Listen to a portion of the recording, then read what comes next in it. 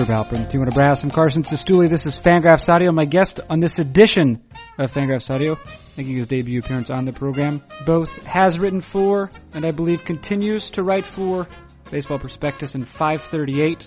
Certainly has written for both those outlets. He's also employed as a postdoc at the University of Chicago, where he selfishly attempts to cure cancer. This is Rob Arthur. Rob Arthur is the guest on this edition of the program. And what follows, we have a pleasant conversation, one which considers Arthur's capacity for manipulating data, the front lines of human misery. We go out in the front lines of human misery. And Arthur also shares the line that he's accustomed to hearing when someone's chosen to break up with him. It's not me, it's completely you. Once again, the line Arthur hears when someone breaks up with him. It's not me, it's completely you. Conversation with Rob Arthur to follow. But not, listener, before I have the privilege of introducing you to the sponsor. Have you ever been frustrated buying tickets online? Attempting to buy tickets online? A lot of sites make it complicated and then go ahead and charge you fees at checkout. That's why you need to try SeatGeek. They've made it easier than ever to buy and sell sports and concert tickets. And with baseball season less than a week away, this information is more vital than ever before. You know how buying tickets is always full of work and hassle? Fortunately, these are the two qualities SeatGeek has removed from the experience of shopping for tickets. What they do is they pull all the tickets available on other sites. They pull them all together into one place. So you save time, and also so you never miss a deal. And you can even set alerts for upcoming events or games, and SeatGeek will let you know if ticket prices fall. Even better, listener, every ticket on SeatGeek is given a grade based on value, so you can immediately find underpriced seats. And before you buy, you can use their detailed maps to see the view from your seat by way of some sort of technology, one assumes. And best of all, SeatGeek is always honest and upfront about the price. Unlike the nefarious connivers at StubHub, SeatGeek always shows you the full ticket price from start to finish, and they never surprise you with huge fees at checkout. And for sitting through the entirety of the sponsor's message, what SeatGeek is prepared to do is offer you a $20 rebate on your first SeatGeek purchase. Here's what you do to get your $20 rebate on tickets. You download the free SeatGeek app, You go to the settings and click add a promo code. You enter the promo code, which is Fangraphs. That's Fangraphs. SeatGeek will send you $20 after you've made your first ticket purchase. Download that free SeatGeek app and enter the promo code Fangraphs today or at your leisure. That is the end of the sponsor's message, but it is the beginning of the rest of this program. What is it? It is Fangraphs Audio. Who does it feature? Rob Arthur of 538.com. When does it begin? Right now.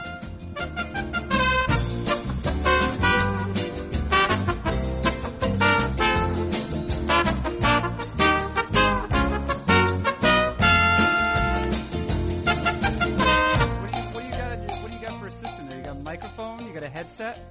I got a headset, yeah. All right. I think it should be okay. Just don't move around too much, Rob. Okay, I'll try to stay perfectly still. Okay, very good. Just want to make you as comfortable as possible. Right. You have no reason, much like everyone else, you have no reason to have listened to this program before. Yes. But what I will do, so when Dave Cameron, managing editor Dave Cameron, when he appears on the program, I will typically ask him baseball questions.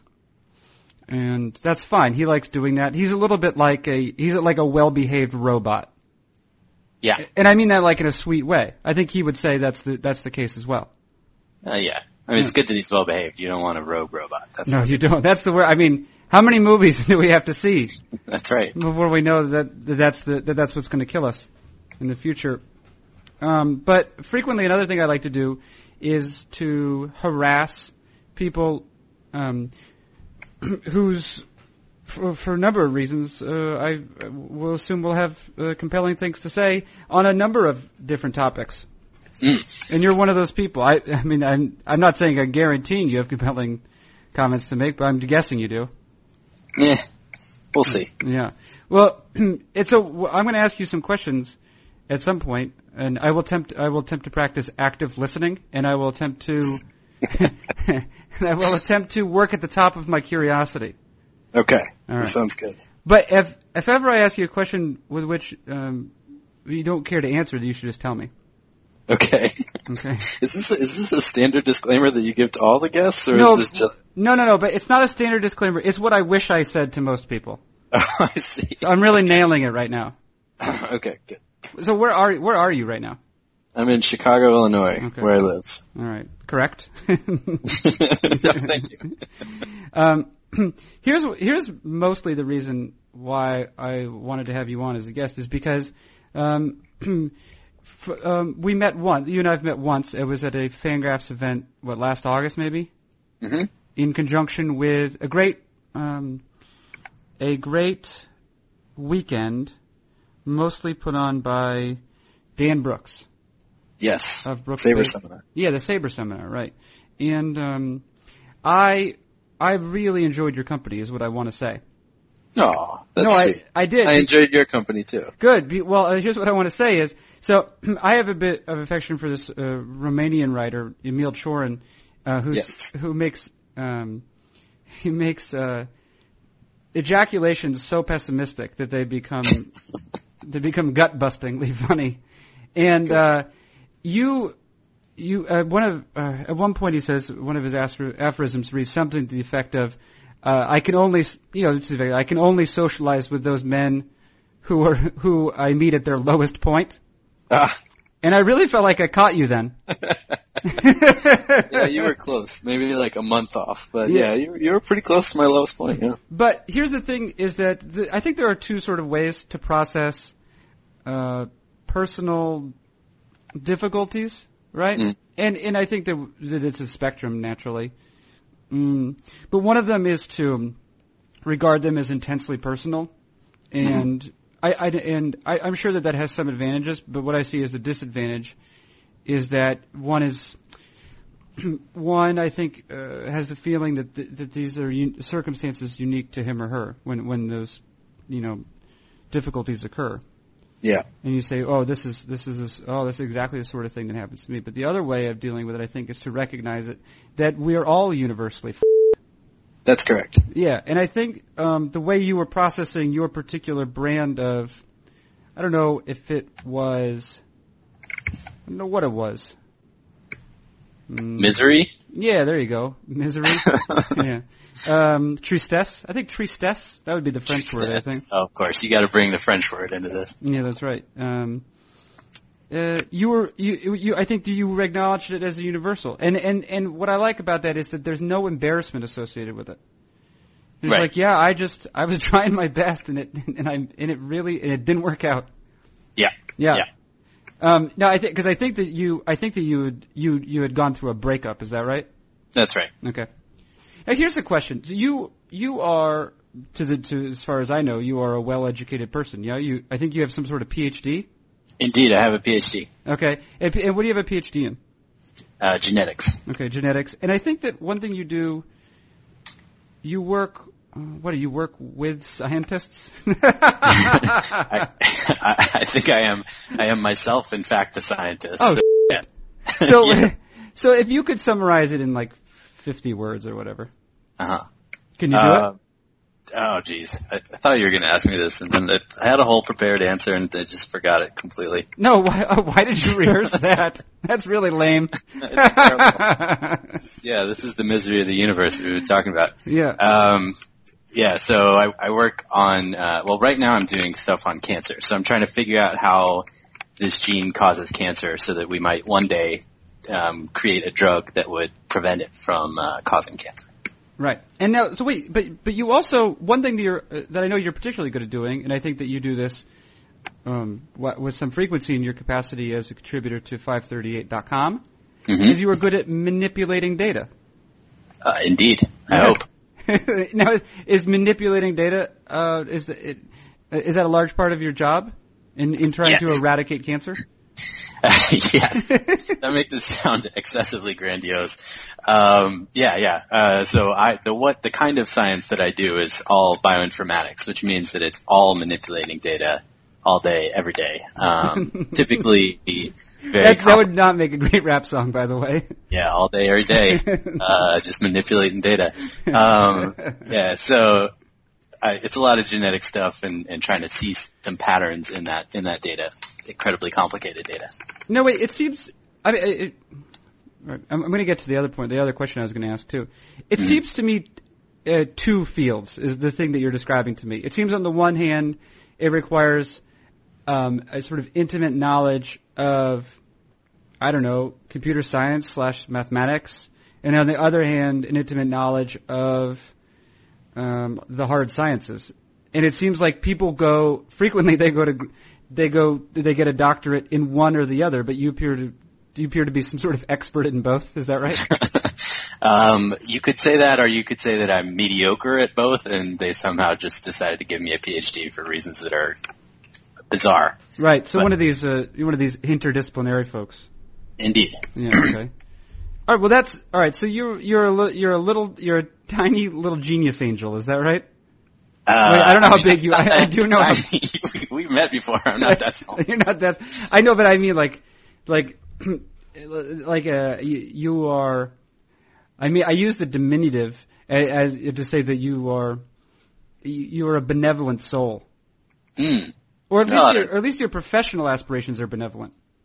Yeah, totally. Okay. So here's the thing. So you clearly, you have, I suppose whether you wanted to or not, but it's, I assume it's a product of your training. You've learned, I assume, how to ask increasingly sophisticated questions and then answer them responsibly. Would that be fair?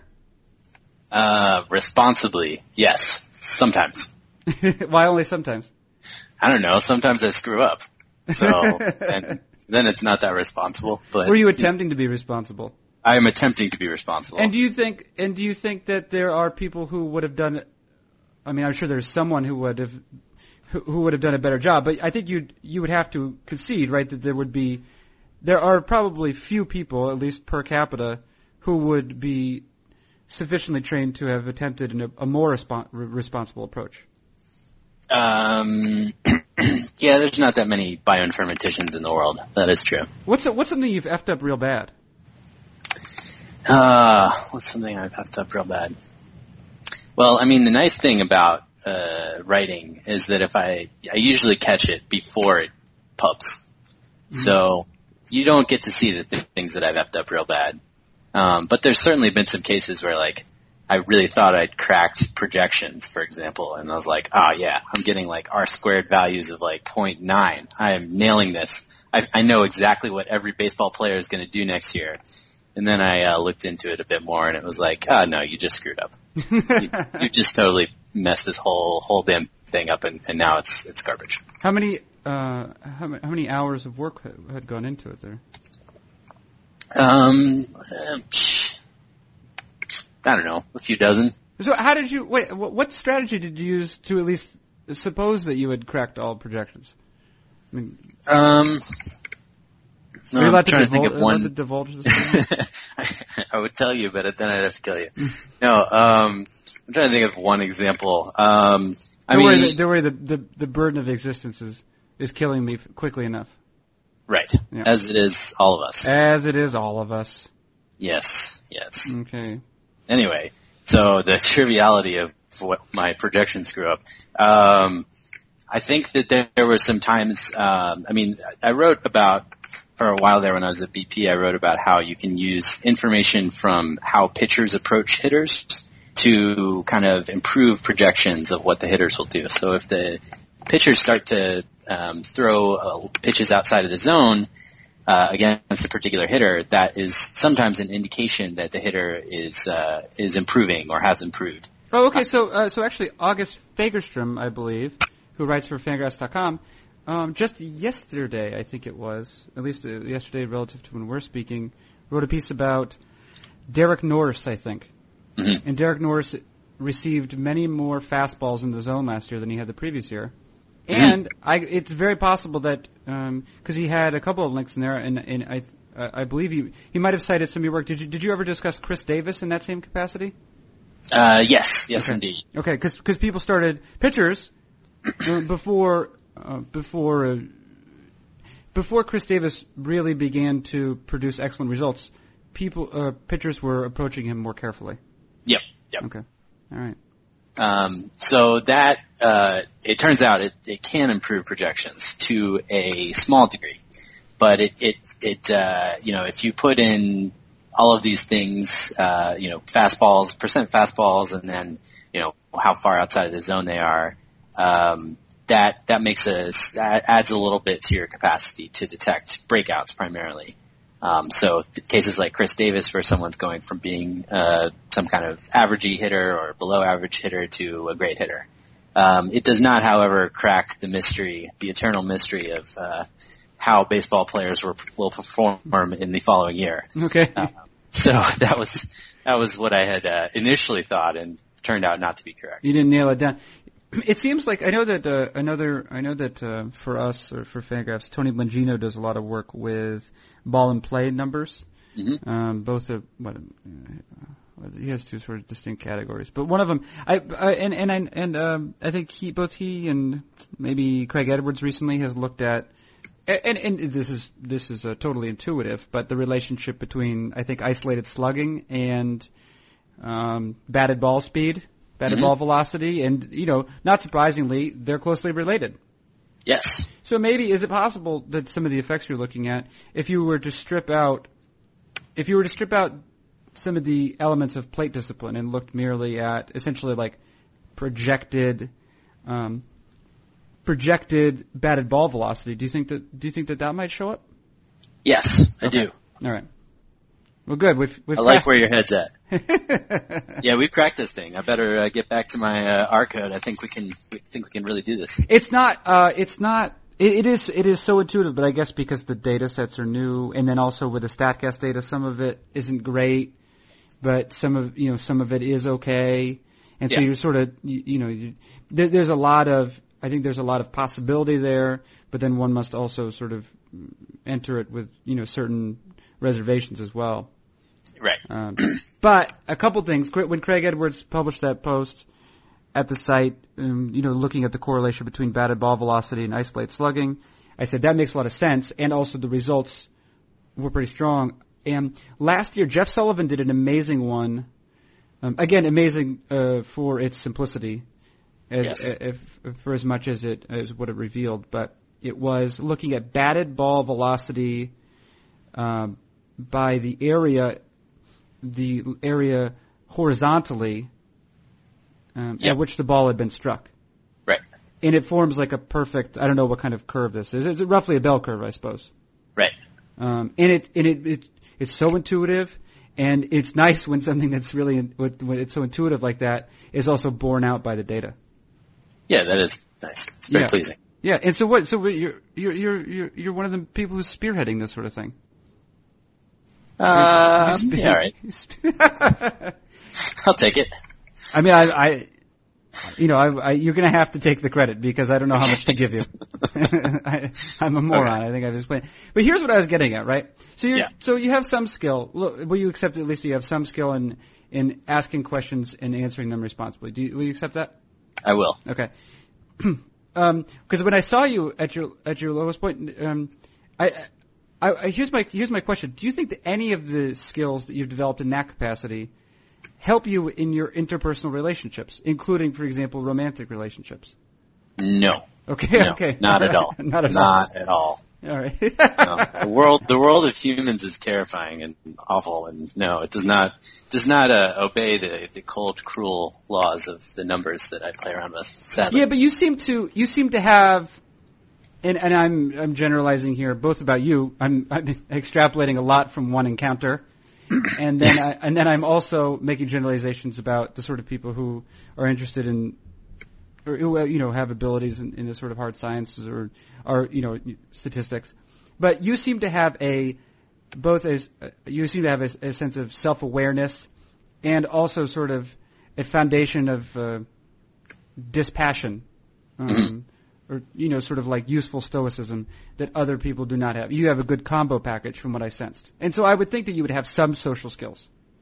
You would think? Yeah, I would think. I don't know if it's true. I'm just saying from what data I've gathered about you. I mean, some of it is... I can't tell whether that's a compliment or an insult. You would think that you would, but... One would think, I would suppose. That's what I'm trying to say. I would suppose. From when I met you, you seem to exhibit a great deal of self-awareness. Uh-huh. And I normally attribute that to someone who would have, some ease in social situations. Uh-huh. And am I right or am I wrong? What's the question? What's the question here? Do you get along with me people? to like compliment myself? I'm asking, do you get along with people okay? Oh yeah, I like people. I like people a lot. Okay, you do. So there you go. Okay. Let me rephrase that. I like some people a lot, and there's a lot of people that I don't like at all. One of my favorite poets, he's dead now. So one of my favorite late poets, Kenneth Koch, in one of his poems, I think he says something to this effect. This is not it at all, or this is not precisely it. He says something like, if 95% of all poems were destroyed, there would be roughly the same number of good poems. He says something like 98%. If you destroyed 98% of poems, that might cut into production or something like that. Right. Where would you set the number at for people? That's reasonable. And I guess there are two classes, right? Like, so there's like a whole class of people, and I think they all live in Denver, right? Who are clearly nice and friendly, and those are very similar words, but they're both of those things. And they're healthy. They're definitely healthy. This class of people I'm talking about. They like to ski. Yeah. And they do it, and it's an unironic, totally enjoyable activity for them. Skiing and mountain biking, and they'll be like, "Hey, do you want to go for a hike?" And then their friends are like, "Yeah, let's go for a hike. That's a great idea you had." Uh-huh. Right? Do you know what I'm saying? Do you know the sort of person I'm conjuring up? I do, yeah. Right. And those people are, I think, like objectively good people. They're probably good, reasonable people. They probably help out. I don't know. They probably help out with someone. They probably help a friend move, right? Yeah. They probably are good. They probably remember to send Christmas cards or holiday cards, however you want to phrase it. Mm-hmm. They keep in touch with their friends, and they tell their friends, "I like you." Yeah. You know. But I do not get along with those people. Okay, see, we have different groups of people that we don't get along with. Because I like those people. I mean, you're right. Some of them, some of those people, to the extent that those people actually constitute a category. Right. Some of those people are just kind of bland and forgettable. Yeah. Others of them, they're nice people, and they also might have something interesting about them. It just takes a little while to dig into it and find out what it is. I'm not debating. I'm not suggesting. Again, I'm saying it's me, Rob Arthur. Right. Oh yeah, yeah. I feel the same way. Is that with how a different class of people, though? Class of people. Did you get dumped? It's not you, it's me. Has anyone ever said that to you? No. It's not you, it's me. It's definitely me. No. I like the idea of someone saying, "It's definitely you." It's not me. It's completely you. And I like the idea of someone saying that, and then the person who's on the other end going, "Yeah, you're right." Makes sense, right? You're right. How do we get to this? Oh yeah, so the people. Yeah, there's a lot of people. There's a lot of people that I don't want them to be destroyed. I hope they live very happy, normal, you don't pleasant. you want them to be destroyed. It's just a question of compatibility. Right. Yes, that's a good way to put it. Yeah. I don't need to be really close with them, maybe. And it's like what you said. That's more a fault of mine than it is theirs. But do you like going out when someone says, "Hey, Rob, we're going for a hike this Saturday. You want to go?" Well, I live in Chicago, so there's not really any places to go for hikes. We're going for a flat hike. We're going to walk along the lakefront or something. It's not bad. Yeah, I've seen that. That lakefront's quite nice. It is nice. It is nice. I do enjoy walking along it. In fact, but I know the type of person you're talking about. Sometimes, whatever. I like to. I guess what's the way to put it? I think that. There's a lot of filler activity in life. A lot of that filler I could do without. So if it's just like literally let's go walk and we're not going to converse about things, important things, or thing, then that's something I could maybe do without. Okay. Just subtracting that filler. Life is short, Yeah, but sometimes it feels long as well. That's true. That's true. I have certain days when I know that I shouldn't. I say, like on a Saturday afternoon or something. Mm-hmm. I say to myself, I should, because I have work to do. I don't need to do it right then, and I also think to myself, I probably shouldn't do work right now. Mm-hmm. I worked this week, and today's Saturday, and I should do something else. But I haven't prepared an event, an activity mm-hmm. with anyone. Yeah. And I'm married, but my wife has to work a lot, and maybe she's working that day. So yeah. I just, so I have a real paralysis at that point. And I think, what could I do? I could read a book, right? Reading a book is like the worst. I mean, it is such a quiet, sad activity, And yeah. I know that there are people who can be transported by means of a novel written by Maeve Binchy, Oh, God. I've never been transported by Maeve Binchy. No, me neither. No. Well, let me rephrase that. I've never read a word of Maeve Binchy's, so maybe if I got into it, I would be transported away. I know one time she's not like, I don't know how old she was. I think she was like 12 at the time. She's not 12 any longer, but, I remember she just used to, by the time I knew her, she's 12, she was reading a Maeve Binchy novel, mm-hmm. and it was the second time she had read it. She was a God. 12-year-old who loved Maeve Binchy. That's distressing. Yeah, I know. You ever have any? Are there any texts that really? And I guess it doesn't have to be a text, even something during your career, your trajectory as a young scholar. Uh-huh. That when you read it, it kind of set you aflame on the inside, and it sort of opened up a world of possibilities. Huh. I really liked Dostoevsky. Okay. I read Crime and Punishment a few times, and The Brothers K. And what else would be in there? Oh, Lolita I've read like 5 times. Because I really love Lolita. Because you love pedophilia? Yep, that's it. That's the thing. No. It's beautifully written. It forces us to confront the monster inside all of us. Oh boy! So I like that. Sometimes the monster is too big to fit inside of us. It comes roaring out. It's bigger than our own bodies. Yes, that is certainly the case. 5 times, huh, Lolita?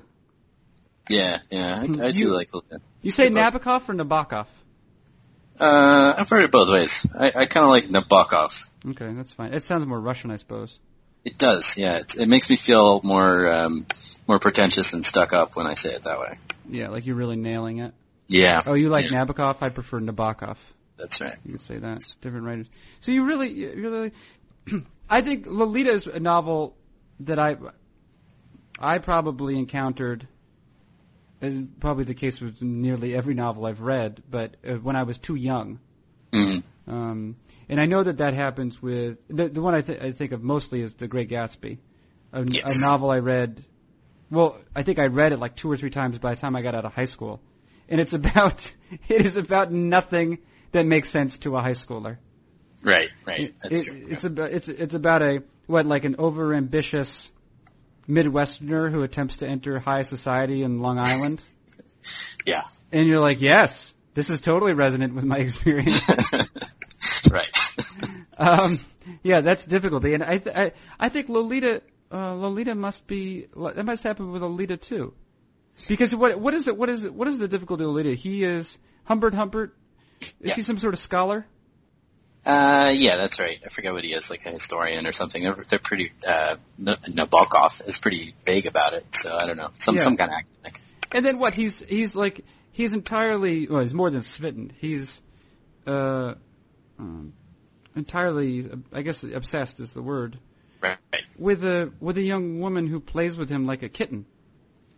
Yes. Well, it's more complicated than that, right? Because he's, first of all, this young woman is extremely young. She's 12. She's really I'm going to say too young. More of a girl than a woman. So they have a complex and unhealthy and awful relationship in which, he pursues her, and then as she gets older, she does begin to kind of, play with him as a kitten, as you said. But it's like profoundly, what's the word? Messed up. I think you really hit the nail on the head. Very, very poetic, I think. No, wait, if I'm remembering correctly, when they are driving around, they're driving all around the West, right? Uh-huh. There's a lot of that. Yeah. And are they or are they not being followed by someone? Or is it Humbert just his own? Believes that they're being followed, and the antagonist, I forget his name, Quimby, something like that.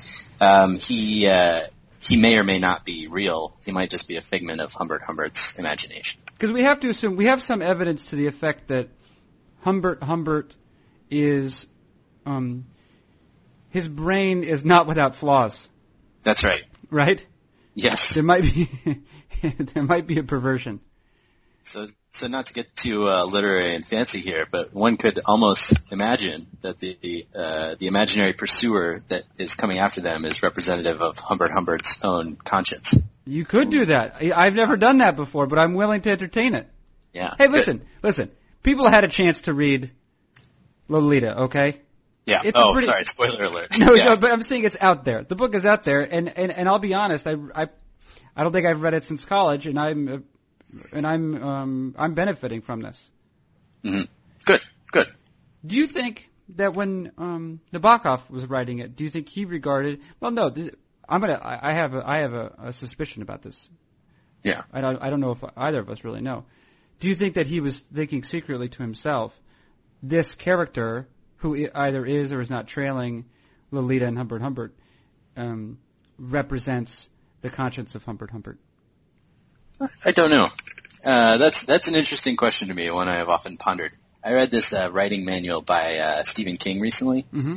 He was talking about how, at least for him, when he writes a story, he doesn't think about those kinds of symbolic things. He doesn't try and structure elaborate schemes in his writing, even though they seem to be there. Like you can certainly trace them. And he said like he would go back after finishing a draft, he would edit it and he would sort of see the symbolic schemes that had been in the draft, but he wasn't conscious of them when he was writing. To him, it was just sort of like letting the story unfold. And if it happened to unfold in a way that created things like that, then that was happy. That was a happy accident, but it wasn't anything intentional on his part. So I don't know if Nabokov was more conscious of what he was doing or not. Well, probably at some level, and I mean, I believe I've heard a number of authors talk about to this level. I think you allow your intuition, your imaginative instincts to guide you, and I think that makes sense, right? Because you have to assume that if you're likely to follow a certain line of inquiry or line of interest, then other people who are also human will follow along with you. Right. Does that make sense? It totally does. And if you say to yourself, "Is this a theme? Do I regard this theme as rich? Is this rich?" Mm. Then other people say, "Yes, this is rich." Right. Mm. But I think that's like an underrated skill in authors, and it's not something that I don't know if it's something that can really be taught. Like you have to sort of just have, like you said, have that intuition of, if I find this interesting, other people will as well. But, I don't think everyone has that. I think a lot of people, their brains work in a slightly different way, and the things that they find interesting, other people maybe don't find as interesting for, accidental reasons. And those people it's sad. It's tough. Well, you're always going to find some sort of audience. It just may not be a popular audience. Yes. That's fine, I think, right? Yeah. All right. When I was in fourth grade, I was in spelling book D in Mrs. Terry's class, Yeah. And my friend in another class, Rob Carroll, went up, he went up to spelling book E, which was the one for fifth graders. And I was both competitive and I think also I was doing pretty well, and so I was doing well in spelling book D. So I went to Mrs. Terry and I said, "Is it possible that I could also go to spelling book E?" Because that's what Rob did. Ambitious young man. Yeah, right. Yeah. And she said, Well, you see, Carson, Rob is special. Oh, burn. Yeah, right, but she taught me an important lesson then, which is that I'm not special. But it's actually that's actually a helpful device while writing.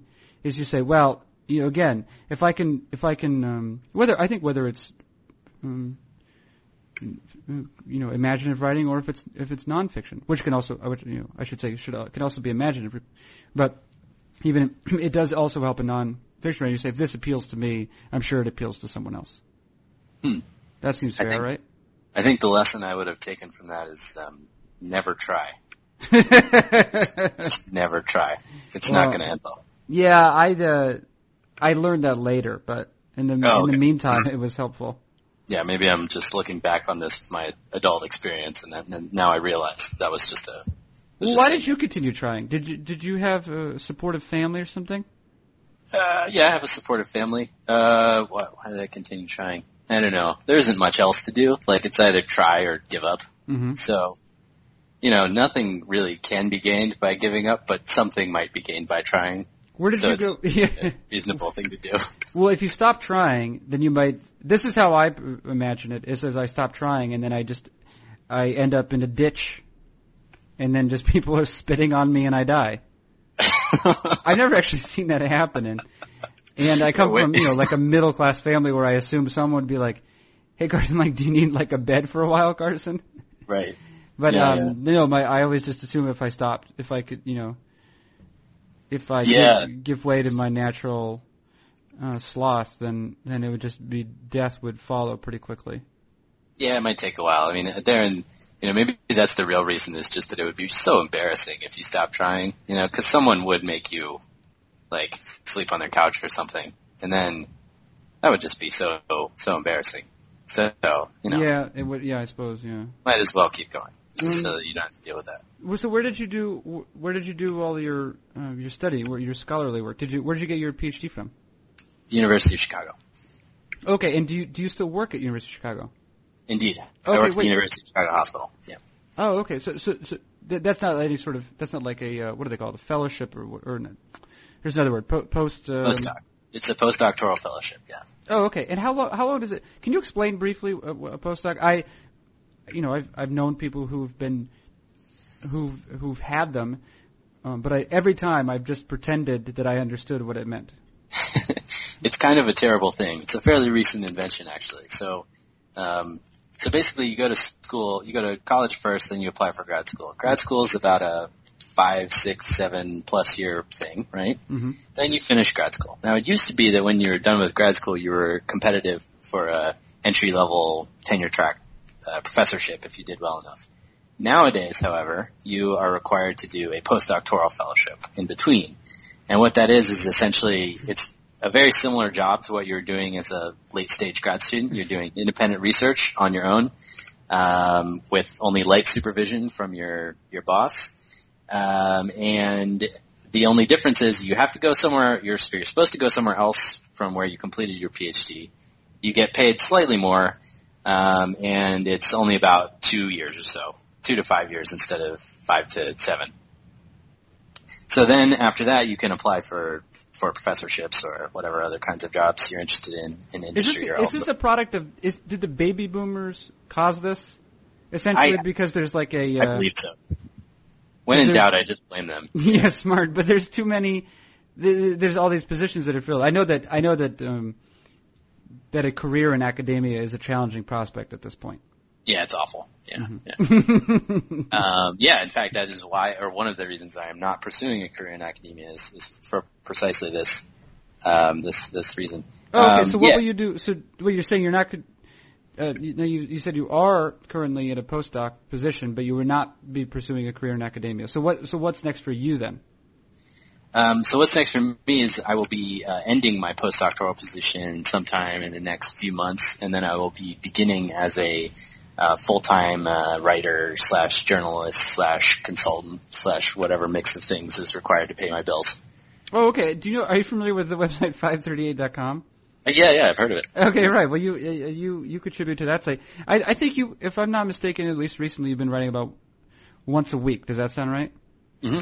Yeah, and is that for you? Is it about once a week during the baseball season, or how does it work for you? Yeah, it's about once a week during baseball season. It'll be a little bit more this year since I'm kind of stepping it up since I am leaving my postdoc.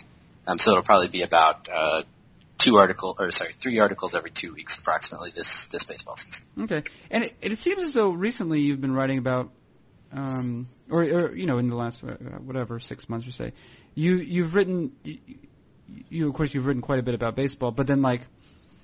Not every other post, but you've also written about the police, for example. Uh-huh. How did that particular interest come around to you? Just as being a citizen?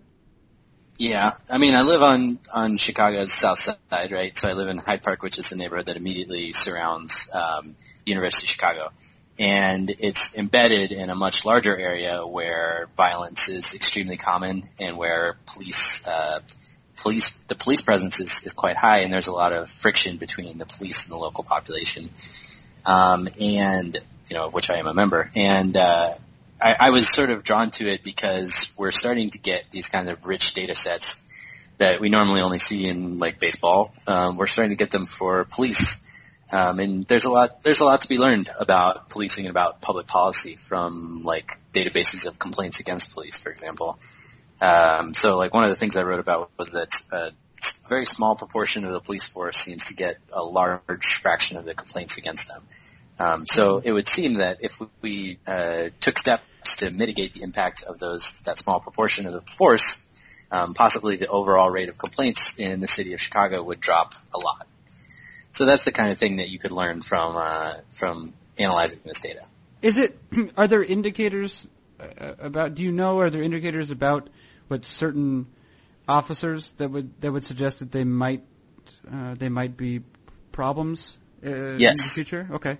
Yes. So interestingly, to take this conversation back around to its starting point, one of the indicators is you were going out with a police officer and you got dumped by. All right. No, one of the indicators is actually if a police officer has recently gone through a divorce, then they are more likely to act out on the force and get complaints against them.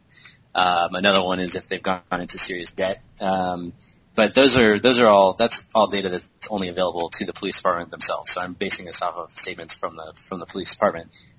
In terms of publicly available data, we don't know anything about the officer's relationship status, which is probably for the best. But we do know if they've had a lot of complaints in the past, and it seems to be that it's mostly serial offenders. So if a guy has like 10 complaints in a year, he's going to have a lot of complaints the next year. He's probably going to have a lot of complaints the year after that. So that might be indicative of certain cops having systematic problems with how they're doing their police work in such a way as to cause a lot of people to object.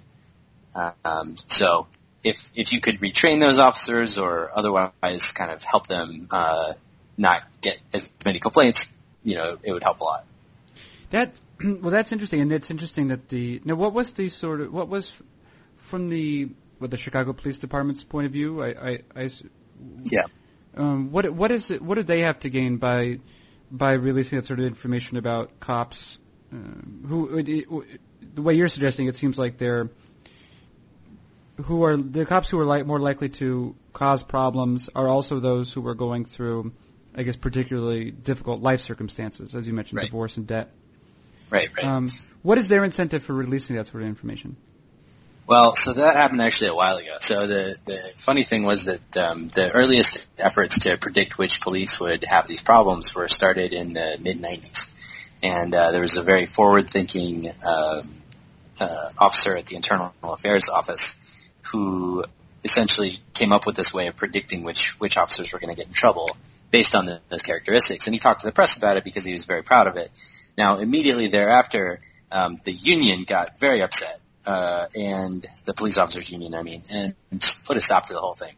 So even though they were really ahead of the curve and they had this brilliant method for detecting when officers were going to have problems, they shut it down and reverted to a much more primitive system that frankly doesn't work very well. So that's the current state of affairs in Chicago. Thanks to thanks to the union, they've shut down any effort to predict which officers are going to have problems. And so now we have situations like the Laquan McDonald case where Jason Van Dyke, the officer who shot Laquan McDonald, had a pretty extensive record of complaints against him. And he was allowed to continue in exactly the same fashion without any, as far as I'm aware, without any consequence prior to the shooting. Now of course he's being brought up on charges, but it's possible that could have been prevented had there been a better program to detect when officers were having issues. Yeah, well, it seems like there's two different things going on here, right? Because on the one hand, if, as you're saying with regard to this, is it Van Dyke you said? Mm-hmm. If he has a record of complaints against him or a record of, sort of erratic behavior, that seems to be, that is an active, that's an active indicator, right? An active predictor. But I can understand the union's perspective too when you get into issues, potential issues of privacy, right? Like someone's debt is kind of his or her own issue. Someone's divorce, that people, I think you can make the case, right, that is a personal issue that even if it manifests itself professionally, still is not necessarily the province of an employer to know about. Yeah, although I would argue that police officers are not the usual type of employee, right? And I've talked about this before with different people. Like, if I have a bad day at work, which I do sometimes, then I mess up my code and I have or if you work for dozens of hours and you think that you've solved baseball projections.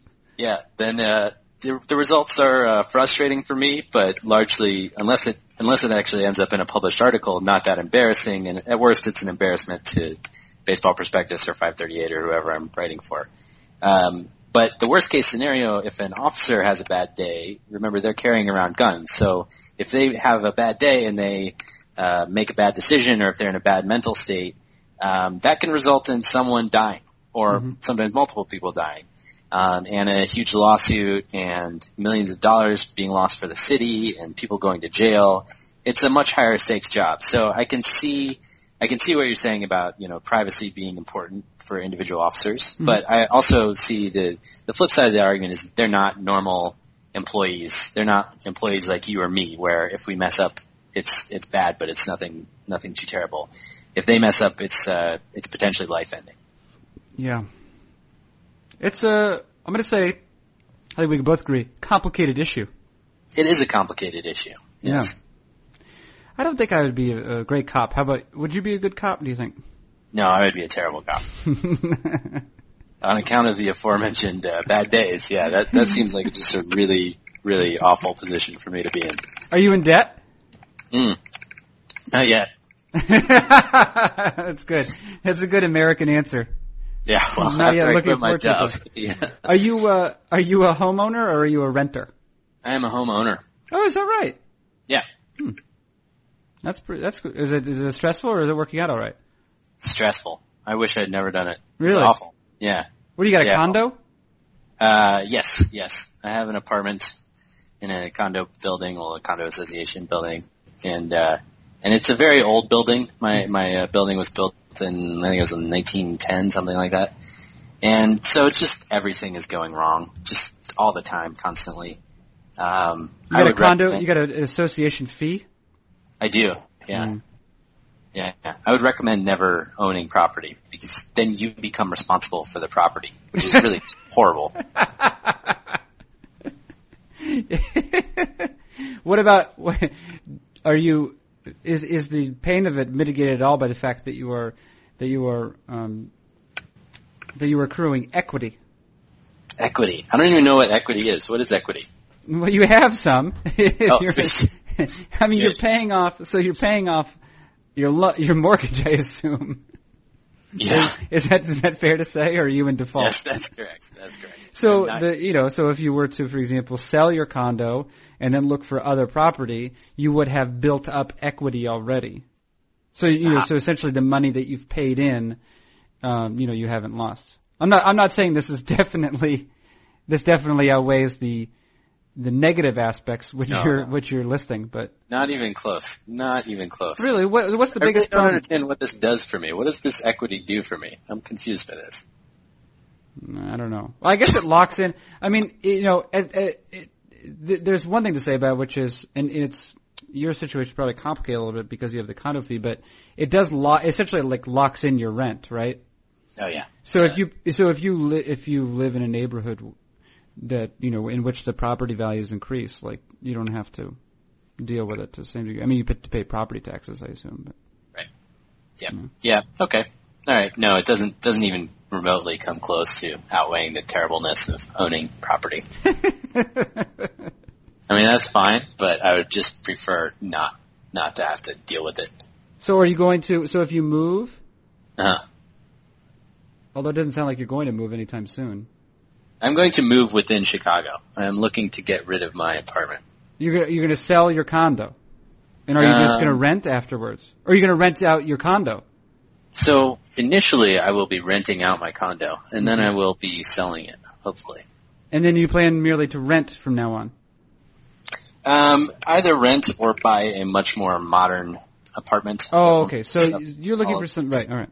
Personalities. Hey, do you ever see Dane Perry? I saw him once at a Fangraphs event in Chicago. Oh yeah, I think the two of you would get along quite well. He was full of wisdom. Oh, he's got wisdom. He's also full of hepatitis. I expected as much. I tried not to touch him. No, don't. Yeah. Yes, he advised me on the nature of being a journalist or writer or whatever the hell it is that we are.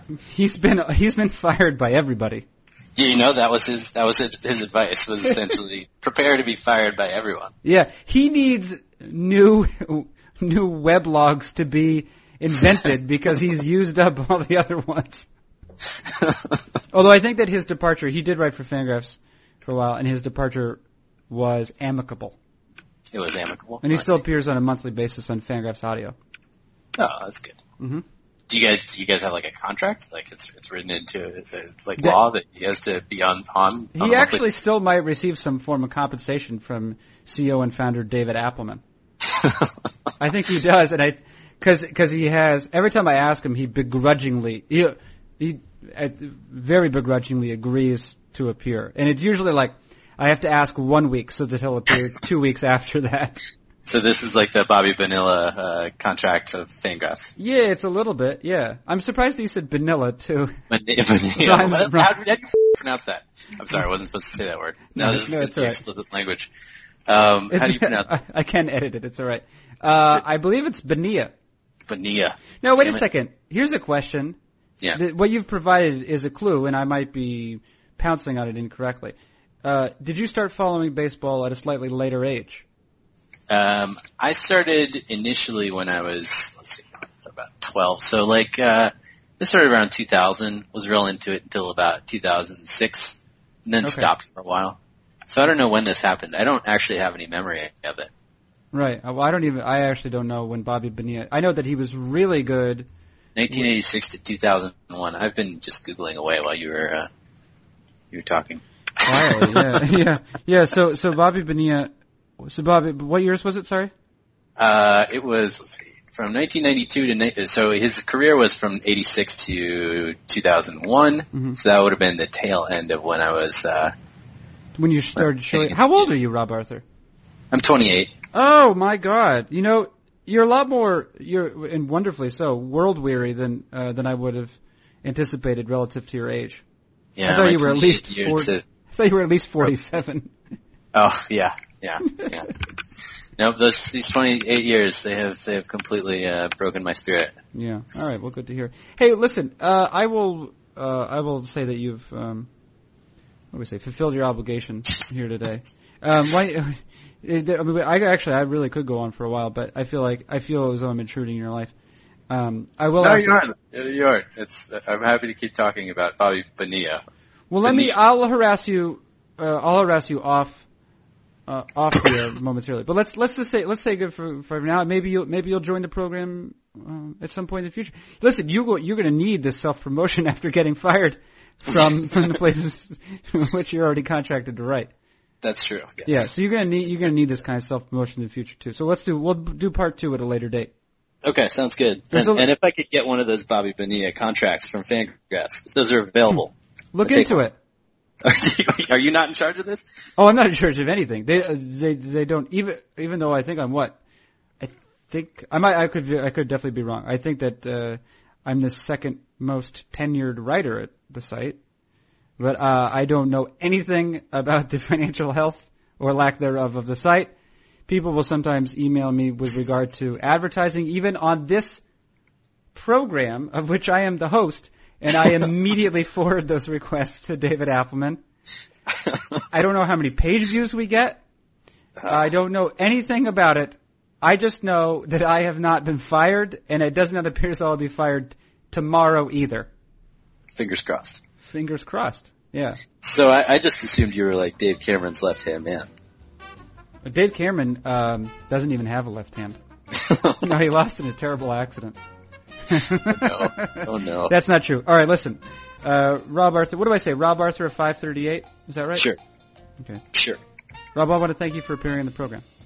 I want to thank you for having me on this program. Okay, well, stick around for one moment. I will say, has been Rob Arthur 538. We thank him. I'm Carson Sestouli. This has been Fangraphs Audio.